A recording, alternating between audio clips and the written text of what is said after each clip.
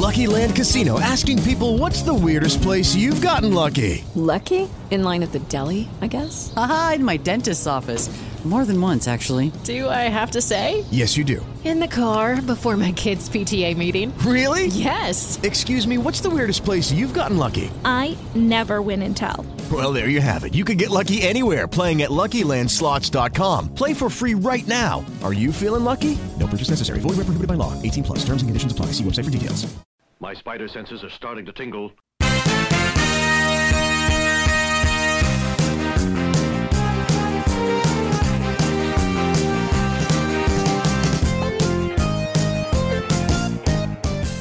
Welcome to the 20th episode of the Comic Show on Monkeys Fighting Robots. This week we're talking about Moon Knight issue 188, the Marvel Legacy must-read from last week.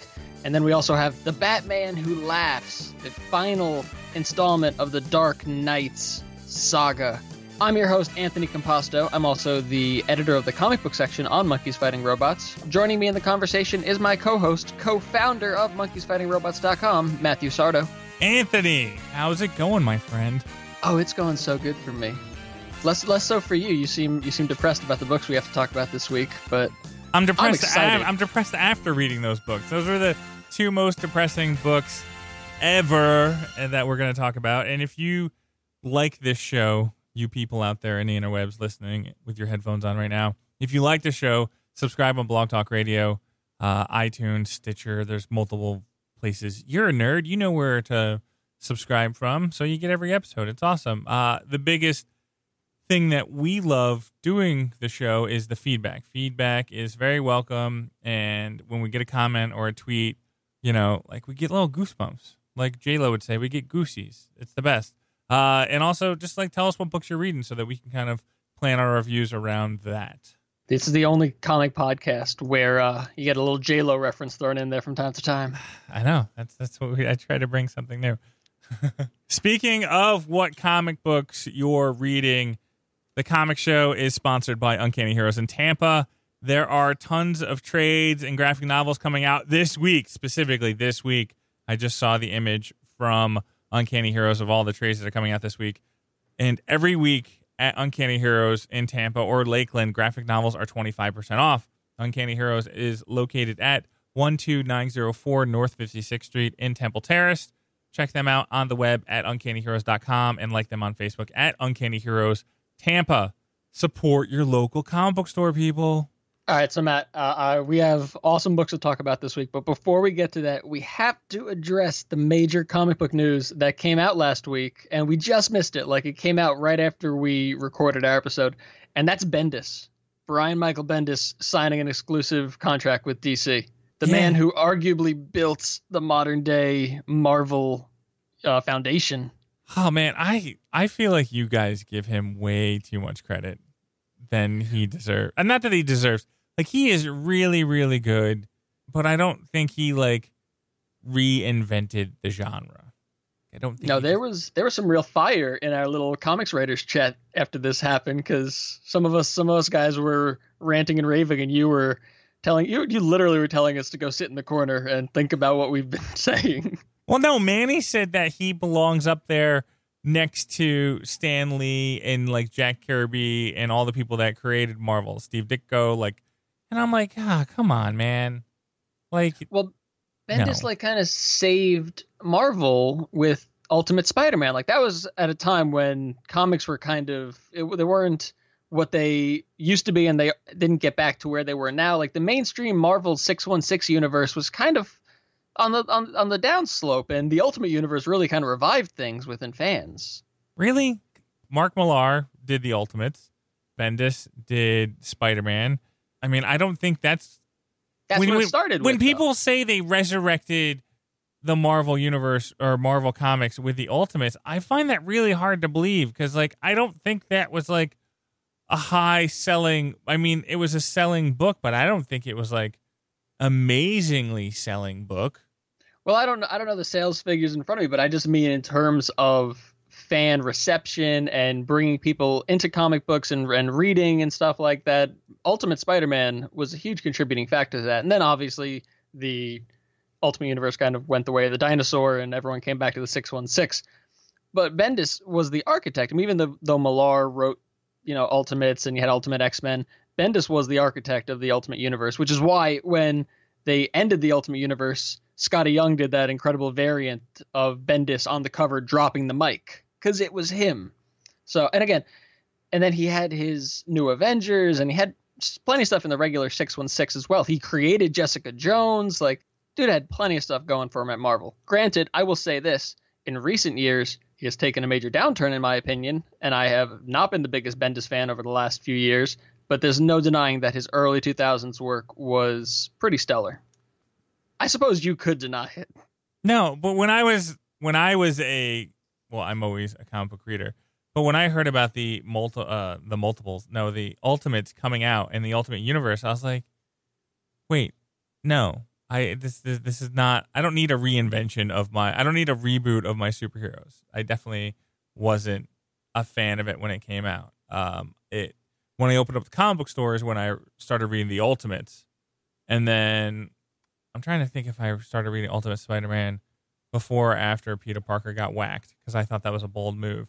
But I want to say I read it before he got killed off and started reading some of it. I'm not a huge fan of Mark Bagley's artwork. You're not. You think he's a Todd McFarlane ripoff? No, I don't. No, I don't. He's not a Todd McFarlane ripoff. He is way, like, when you like copy something in a copy machine and then you copy a copy, it starts downgrading in quality. Like, whatever 10 copies later is Mark Bagley compared to Todd McFarlane. I just can't handle it. I'm a Bagley fan myself. I disagree, but so Bendis was in recent years, though, like I was saying, has taken a major downturn. The dude cannot stick to continuity to save his life. It drives me nuts. Like, I've read some Bendis books where characters are popping up that are dead, and like there are things going on that, Age of Ultron had a ton of continuity errors. His Secret Wars tie-ins had a ton of continuity errors. Like, the dude does not play well in a large sandbox. He doesn't adhere to these rules and stuff. So I'm just wondering how the hell he's going to handle DC over there with their pre-Flashpoint, their New 52, their Rebirth. They're still trying to tie their continuity together, and they just brought in a guy who's, shit the bed on multiple occasions. And I'm reading right now all the Marvel Ultimates history and stuff. And so Bendis did think that when he was writing the Ultimates, he was writing like the last Marvel Comics book to be published. Like, he thought the place was going to go under at that point in time. And I'm trying to see what the... And you know who that sounds like? And I'm not drawing a direct comparison here, but that sounds like Stan Lee back in the 60s, who was saying, I'm going to be out of a job. I'm quitting, Mark. This company's going nowhere. And then he said, screw it, balls to the wall. And he put out Fantastic Four. I'm not saying that they're on the same level. I'm just saying that's a very similar story right there. It is. And I mean, the Ultimate Universe did influence the movie universe, for better, for worse. For worse, not worst. I don't know. For Worcestershire sauce. Worcestershire sauce. I mean, we did get Samuel L. Jackson as Nick Fury because of that. Oh, yeah, man. And his Ultimate Spider-Man, Ultimate Spider-Man is the crown jewel of the Ultimate Universe. Like, Millar's Ultimates was good. I won't even say it's great. It was good. But Ultimate Spider-Man, from issue 1 through the last issue with Miles Morales, I thought was a great run. I think when Bendis is in his own sandbox, he's the best. When he has his own characters that he created in his own universe is when he's strongest. And I will say there are exceptions to that. I mentioned that in the chat, and I was immediately called out about his New Avengers comic, which I love his original New Avengers stuff. So there are exceptions to that rule. But I do think his strengths are like Ultimate Spider-Man, Miles Morales, Jessica Jones. Like, those are his strongest books, in my opinion, and New Avengers. New Avengers bothers me. It just bothers me. What doesn't bother you? What doesn't bother me? What doesn't bother me? The Walking Dead doesn't bother me. I read that comic book and I enjoy that. That's fair. Like, so Kirkman doesn't bother you? No. Let's not go specific to writers. It's not because they go on emotional spectrums as well. So I mean, like, I remember Irredeemable Ant-Man. I don't think it was Kirkman's fault, but like the artwork bothered me like that. And then as he was like a peeping Tom in there, which probably is pretty bad now in the current state of Hollywood. Well, arguably it was pretty bad then too. Just maybe got away with it a little bit more, unfortunately. The book was irredeemable. It was right there in the title. Yeah, you knew what you were getting into. You knew what you were getting into. Oh, man. All right.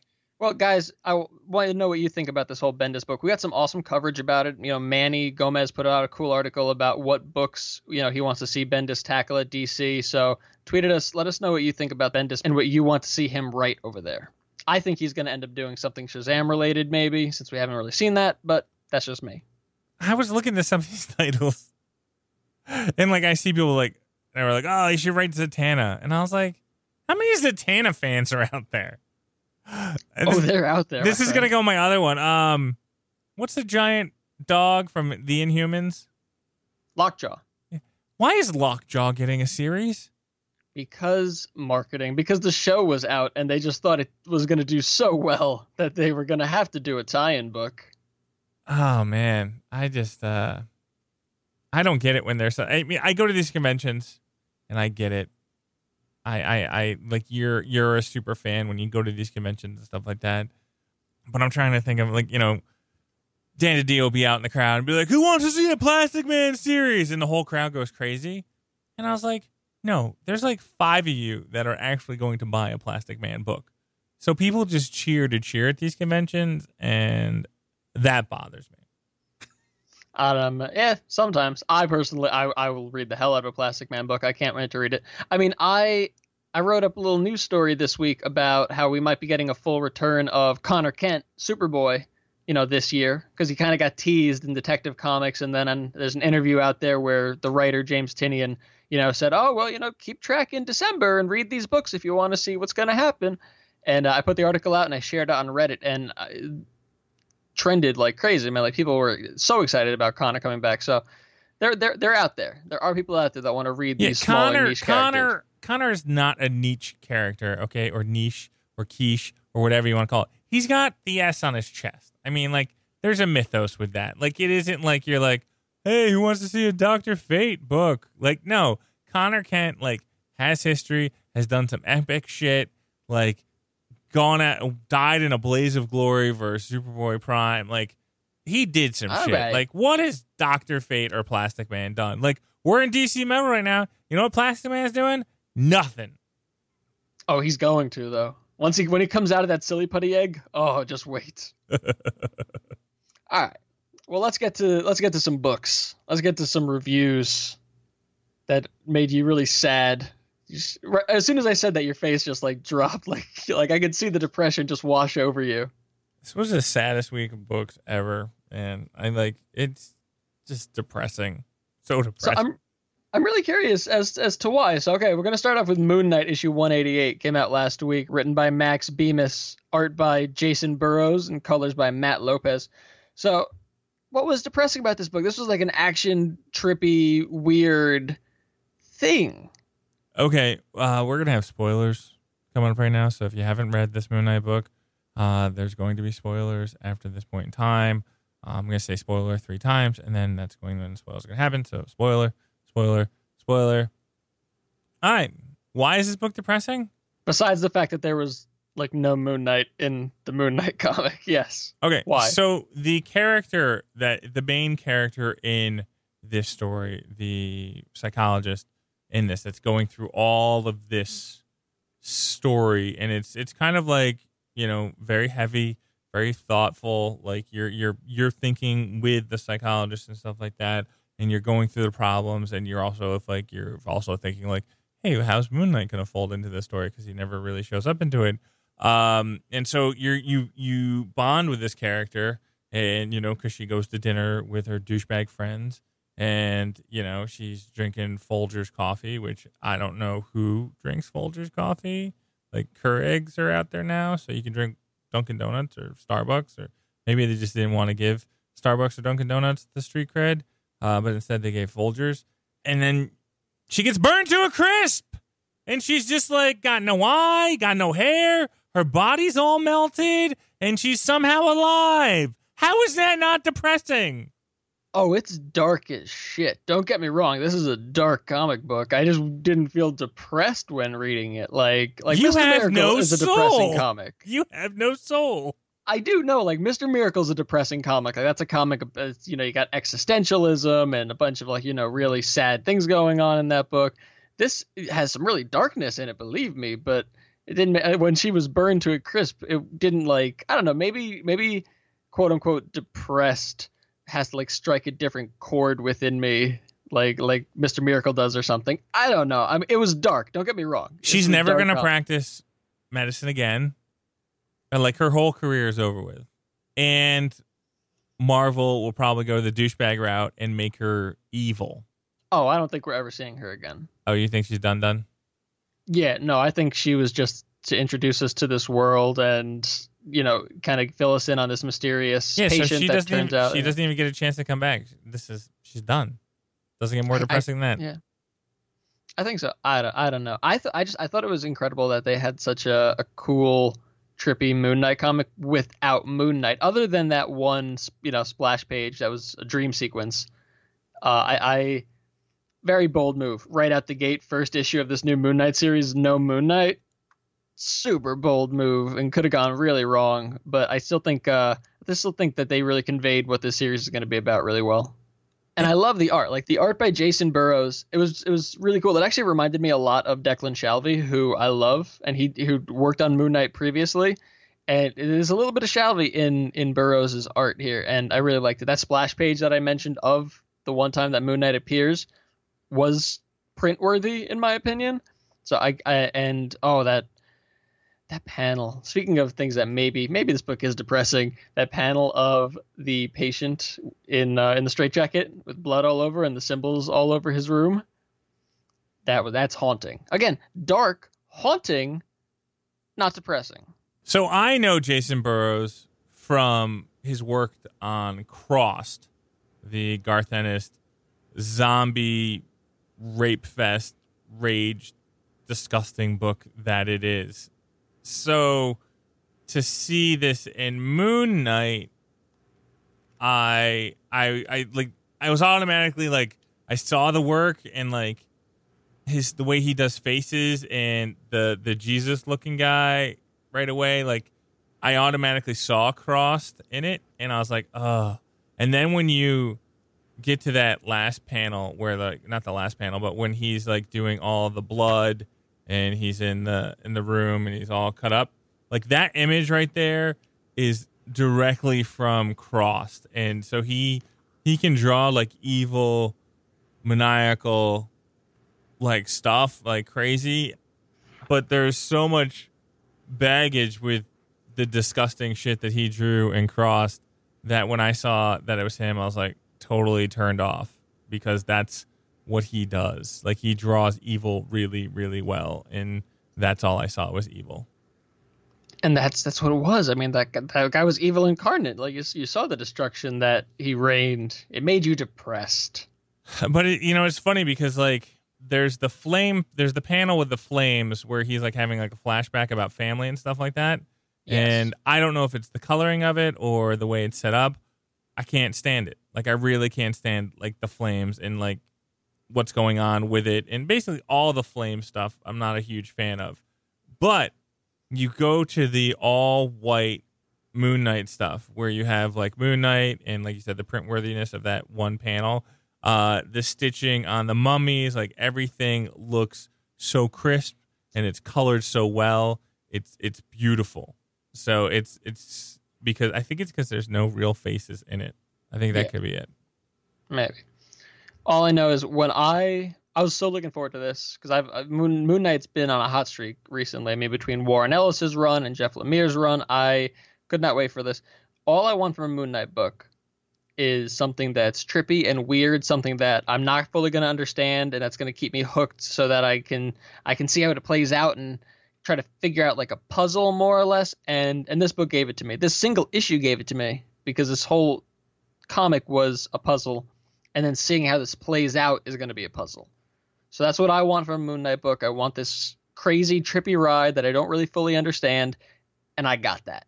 And if you want something like that in a comic, then I think that this is going to pay off. I get why you like this book. I'm just not a fan. Like, I'm just straight up like, people have always like, Moon Knight's the best, Moon Knight's the best. And I was like, I don't know about that. Like, again, it's just one of those things where I think Moon Knight is in those characters of like, it has a super niche group of fans and you guys can love whatever you want. That's fine. He's never really been involved in any part of the Marvel universe in a big way. You know, I remember there's a few times where I think he might have been in Spider-Man, where Spider-Man's like, hey, I'm going to put this like really random ass team together. But he's still like, his personality's never really come across in the mainstream area. So he's always been in this like little corner, and Moon Knight fans have always been like super passionate about the book.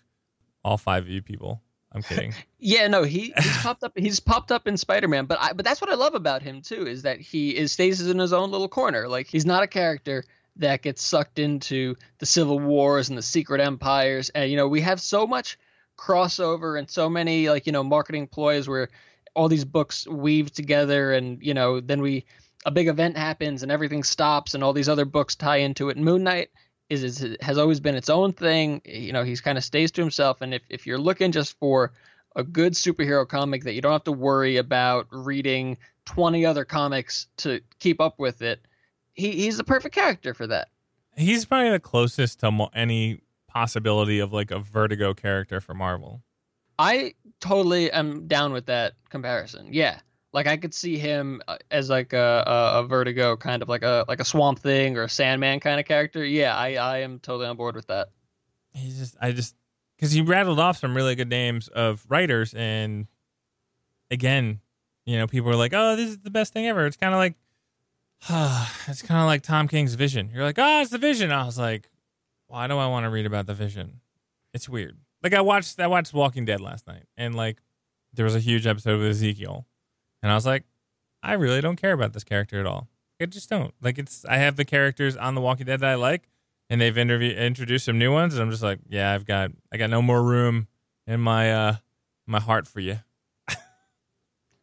Did he die? Did Ezekiel die last night? Spoiler alert. I don't watch The Walking Dead, but did he die? Ezekiel did not die last night. Someone died, though, right? Someone did die.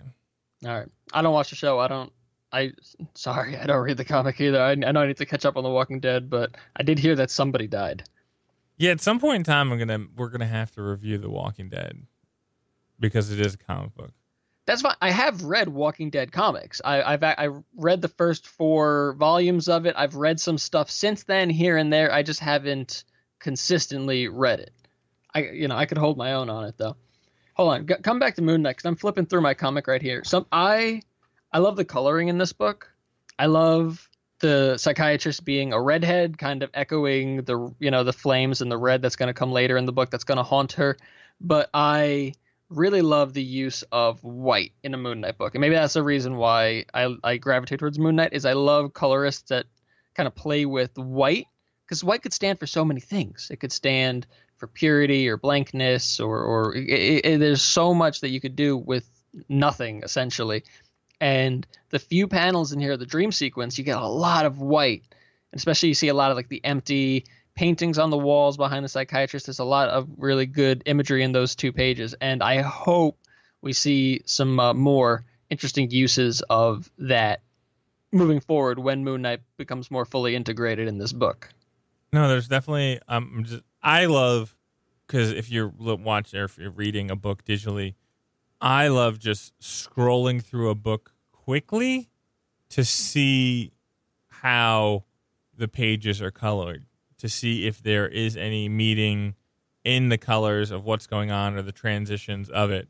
And like you said, there's the white page, there's the oranges when he's on fire, and then there's the panels when she's at the museum, and it's got more of an orange tint, and there's like kind of like a vintage look in certain panels when they're talking, and then everything is kind of outlined in black borders. So it's a well colored book. I would like to say that Matt Lopes did a good job. So Lopes, I thought it was Lopez. Well, I haven't met Matt.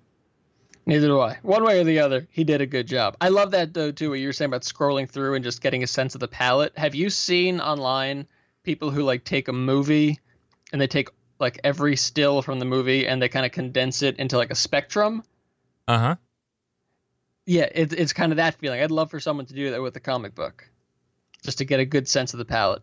Anyway, Matt is from Brazil, so it is probably Matt Lopez. 2 points for me.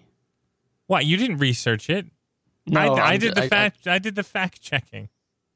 Yeah, but I was right. Probably. He's also working on Batgirl and Gasolina, like Carolina. Oh, at Image, yeah. And Moon Knight. That's what he has right there. And he's from Brazil. Brazil. I am giving this book 4.3 monkeys. 4.3? 4.3 monkeys. I almost said stars, but it's monkeys.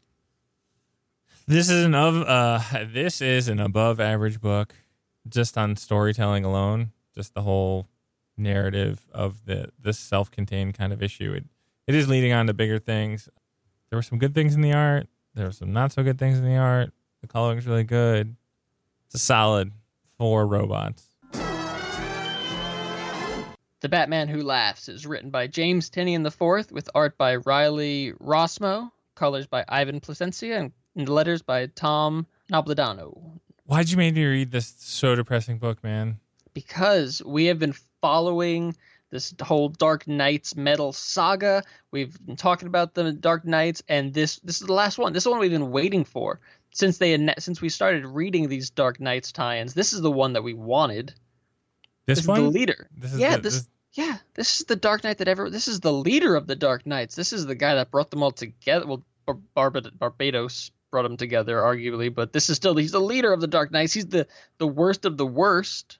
He is the worst of the worst. It was funny in the in our little comic book chat. I was like, how do you pronounce Barbados? And everybody kind of chimed in. And I was like the island? Like, yes. And I was like, hi, he's got the worst name for a villain. Blame Grant Morrison. No. I did some heavy research on Barbados, and he was brought up in the early 90s, like Batman Dark City, like a 2-issue run. And then he's brought up way before then on that. So he's been around for a while. And, I guess Grant Morrison took advantage of him, and then Snyder totally took advantage of him and created this whole universe here. But like, I like when they're bringing back. I like when they like dig deep into the archives of like villains and they find some good stuff to expand on. I think that's when like I'm most excited about creativity in comic books. Yeah, that's why I've really been enjoying metal as a whole. So I've been waiting for this Batman Who Laughs comic. I've been enjoying all the Dark Knights books, but this is the one I've been wanting, and it really did not disappoint. And I'm a big fan of James Tynion's writing. I think he's doing an excellent job on Detective. He's up there, as one of the best Batman writers today. Like, it's been Snyder and Tynion side by side for years already. But before we get to the story and the writing, I just want to make a comment on the art here, because I love what they did with this book. Like, the Joker that we see in the beginning is from the cartoons. Like, that is the new Batman Adventures, like the JLU Joker. Like, I have like the whole animated Batman action figures. I've been collecting them, and as I'm reading it, I'm like, this looks familiar. And I look over on my shelf at my Joker action figure, and I'm like, yeah, that's it. That's who I'm reading right now. Like, they mimicked it. And not only that, but as you're reading later, we see dead Wonder Woman on the floor. That's Darwin Cook's Wonder Woman. Like, I'm 95% sure that's Darwin Cook's Wonder Woman right there. Like, so I love that they took these like classic kind of style characters and used them for the darkest of the Dark Knight stories. Amazing choice in my mind. I do like how they explained the Joker Robins. That was interesting. The artwork is phenomenal in this book. And so you're saying that this is the Joker from the Batman the Animated Series? It looks like him to me. It looks even maybe more from like JLU kind of, because he's gone through his stages. But yeah, this kind of looks like the Joker from the Justice League Unlimited series. The first the first panel, like the first panel that you see the Joker, I was like, oh, I thought it was Justice League. I thought it was like from the Batman animated series as well. I was like, oh, this is cool.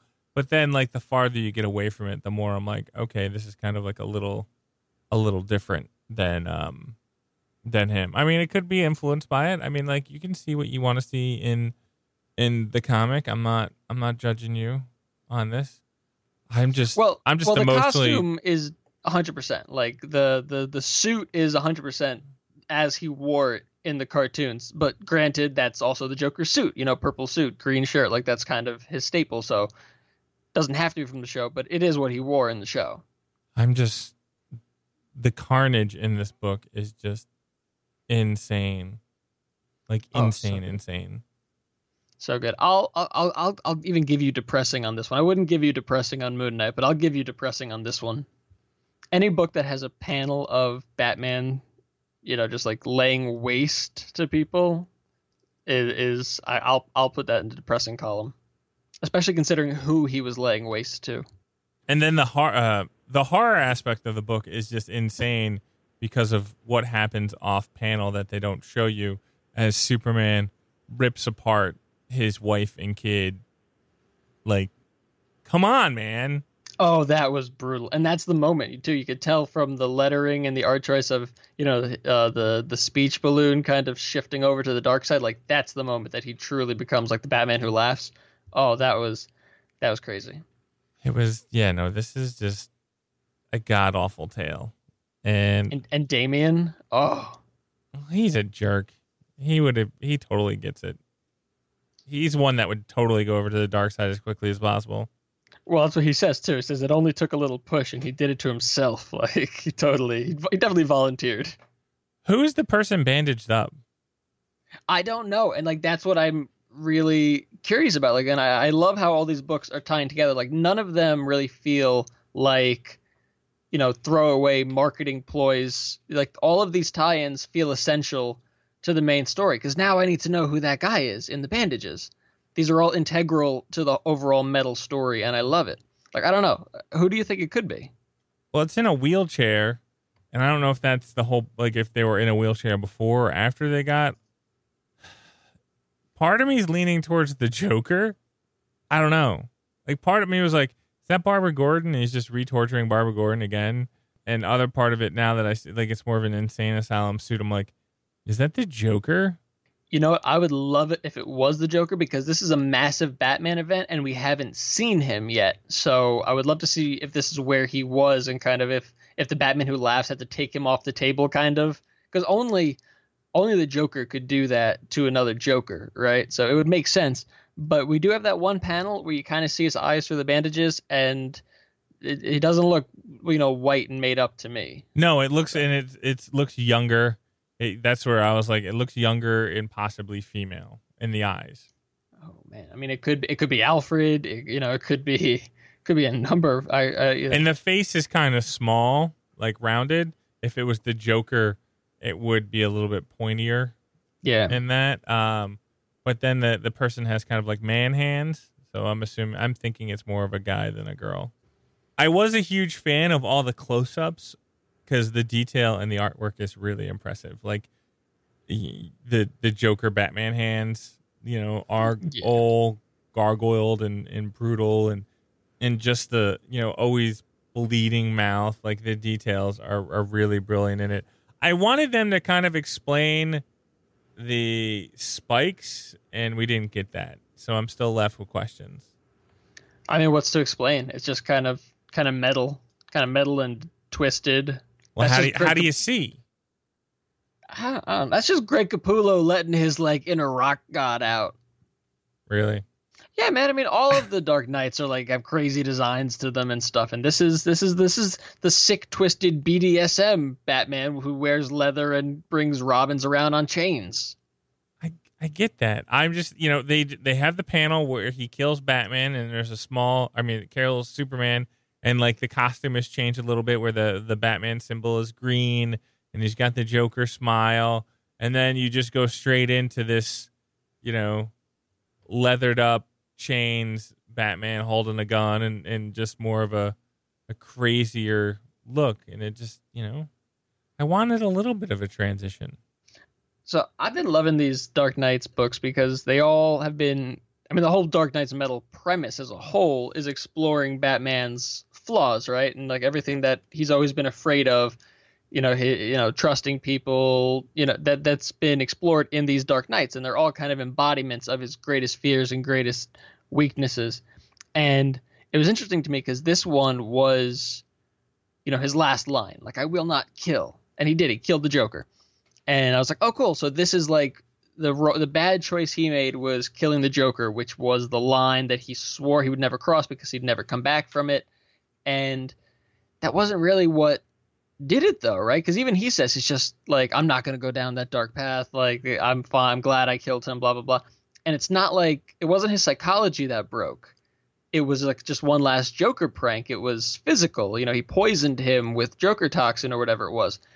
It wasn't like, he slowly deteriorated into his mind as to the point where, like, it didn't prove his point. It didn't prove that if he crossed that line, he wouldn't be able to stop killing people. It just showed that the Joker just, poisoned him more or less. I don't know if that cheapens it or, I think it might have been cooler if he went down that road on his own, might have said more about him. But I guess it also probably would have answered, the age-old question of whether or not, he should or should not kill the Joker. But I don't think it cheapened it. I thought it's kind of like when you make those decisions, there are consequences. And this was one of the consequences on this earth. Yeah, I'm not saying that it did cheapen it. I was just kind of, going back and forth. And I was playing devil's advocate to myself, more or less. And I do like that point. And then also, has the other books been in the Dark Universe, or has the characters been found in the New 52 and then brought to the Dark Universe? What do you mean? I don't get it. Well, this Batman, he's from World Earth 22. Negative 22. Oh, negative. Okay, I missed the negative 22. I'm sorry. Then my question is answered. Just by reading it. Yeah, no, all of the Dark Knights tie-ins have all, kind of jumped back and forth between, the negative world origin story and then showed them in Earth Zero. Right, no, and that's fine. I just was like, I thought this was the first one that was just in Earth, like on this side, and then they brought him over to the upside down world. The Upside Down? Yeah, the Upside Down. Watching too much Stranger Things? Yeah. Justice for Barb. Oh man, but this book's really good. It is. Highly recommend it. Like this is the DC book to pick up this week, man. Like the artwork, the story, just the raw carnage in it is just brutal to the umpteenth degree. Yeah, I'll go as far as to say, even if you haven't been reading any metal books, which you should be because we've been telling you to for months already, but if you haven't read any metal books, I would still just pick this up because on its own, as a standalone Elseworld story, I think you'll find it enjoying. And if nothing else, it'll, make people go back and catch up on metal. Yeah, no, I think this will make people read metal if you haven't read metal. Like I can't see you not being a Batman fan. And then I'm trying to figure out why you wouldn't be reading Dark Knight Metal if you weren't a Batman fan already. Like, I just don't get it. Well, I get that people have like event fatigue and stuff like that, and they, are kind of tired of the endless, parade of crossovers and tie-ins and stuff like that. But I've been saying it. This does not feel like a cheap event to me. Everything feels earned and has weight, and it really feels like they're trying to do right by the fans on this. So, but so if you were worried about getting invested in metal, just pick up this one tie-in. It'll sell you, I promise you. And then tweet me and tell me that you did it so that I feel good about myself. And I did a video after the last Batman Dark Knight's Metal tie-in book because Snyder at that point in time basically deconstructed Batman in the current universe. Like he is gone. He is a shell of that person, and he's pushed to the brink like all these other Batmen. And it's like, is he going to come back, or is there a Batman going to come from a different universe to come in? Like I'm thinking that the Grant Morrison Batman is from the old 52 or whatever the pre-Flashpoint Batman is going to come in and save the day, because there's that one panel where they show all the Batman in there and they're all just like hollow. But yeah, you were gung ho after you read that. You were like, "Is old school Batman coming back to save the day?" And we're like, "No, Matt, it's not." What the fuck was that? That was just to be telling the truth. You were so excited. You read Batman Lost. I wasn't. Number one, I love theorizing about books, and I like went through and I looked at other Reddit posts and other theories on it, and I was like, well, this is kind of this is kind of a Grant Morrison tie-in book, and there are some. Grant Morrison just went all over the place with Batman, but he was very neurotic about how neurotic Batman was to prepare for all types of situations. And there's one time where he's buried, and he's like, okay, this is how much you have to bench to dig yourself out from 22 feet deep of dirt and this and that. And he's like, I know exactly how much I needed to work. And I was just like, he went through all the things and how much pressure you need to apply to the wood to break it and all this other stuff. And I was like, oh shit, this is like Batman at like the Batman's most like Batman point, where he's just like, because Batman's neurotic, he's a detective, they're always figuring out things, and that's what he is. And there was like that one scene, and if that neurotic Batman comes in, he'll kind of be able to figure this out, because reading Lost and the other books, I think it was Lost, you can see how the Justice League is kind of faltering because they don't have that kind of like commander type person to kind of figure out where the plans are going. You were setting me up for an okay, good for you, and then you went a different. I was like, I got so excited because you started talking. I was like, oh, this is it, this is my moment, and then you kind of derailed, and I couldn't pull it off at the end there. So yeah, I'm a little bit now I'm depressed, to be honest. But no, I put a video out of me just kind of rambling about Batman and Dark Knight's Metal, and Comic Book Boom, he chimed in, and he wasn't a fan of Snyder's run on Batman, and I can understand everybody's got opinions, everybody's got their different Batmans that they like, but he's not a big fan of it. But now rereading it and see how it sets up Metal, he's like a huge fan of it now. Yeah, well, not even that it's set up Metal. I love the fact that he's going back and tying all these things together after the fact. And way back to Detective Comics 27, like Batman's first appearance, like he's just orchestrating this massive, web that he's, just weaving together. But I'm glad that it's turning people around. I'm glad that it's getting people, on board with things that they weren't on board with previously, myself included. I've been vocal that I'm not the biggest Grant Morrison fan and that his Batman wasn't, my favorite. But reading Metal, it has inspired me myself to, go back and give it a second look. So I'm in that camp as well. And any comic that inspires you to read more and go back and, take a look at things that maybe you didn't previously enjoy, or kind of dig into some history, I'm really in support of that. Like I love art that inspires, additional art. Good for you. Oh. What are you grading this book? 4.5. I'm doing a 4.25 robots, my friend. Good for you. Good for you. Hi, Anthony. We got a really exciting week of books. I will talk to you next week. Sounds good.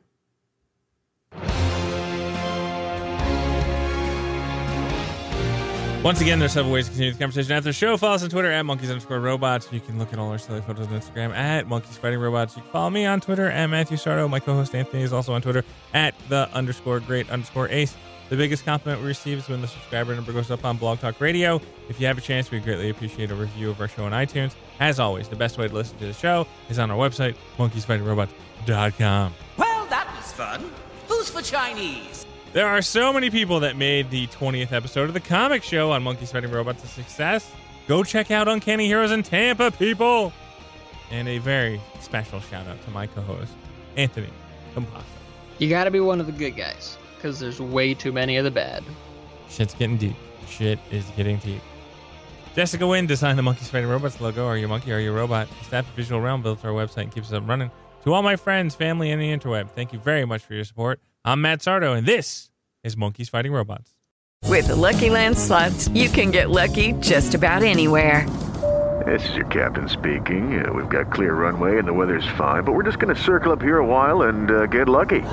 No, nothing like that. It's just these cash prizes add up quick. So I suggest you sit back, keep your tray table upright, and start getting lucky. Play for free at LuckyLandSlots.com. Are you feeling lucky? No purchase necessary. Void where prohibited by law. 18+ terms and conditions apply. See website for details.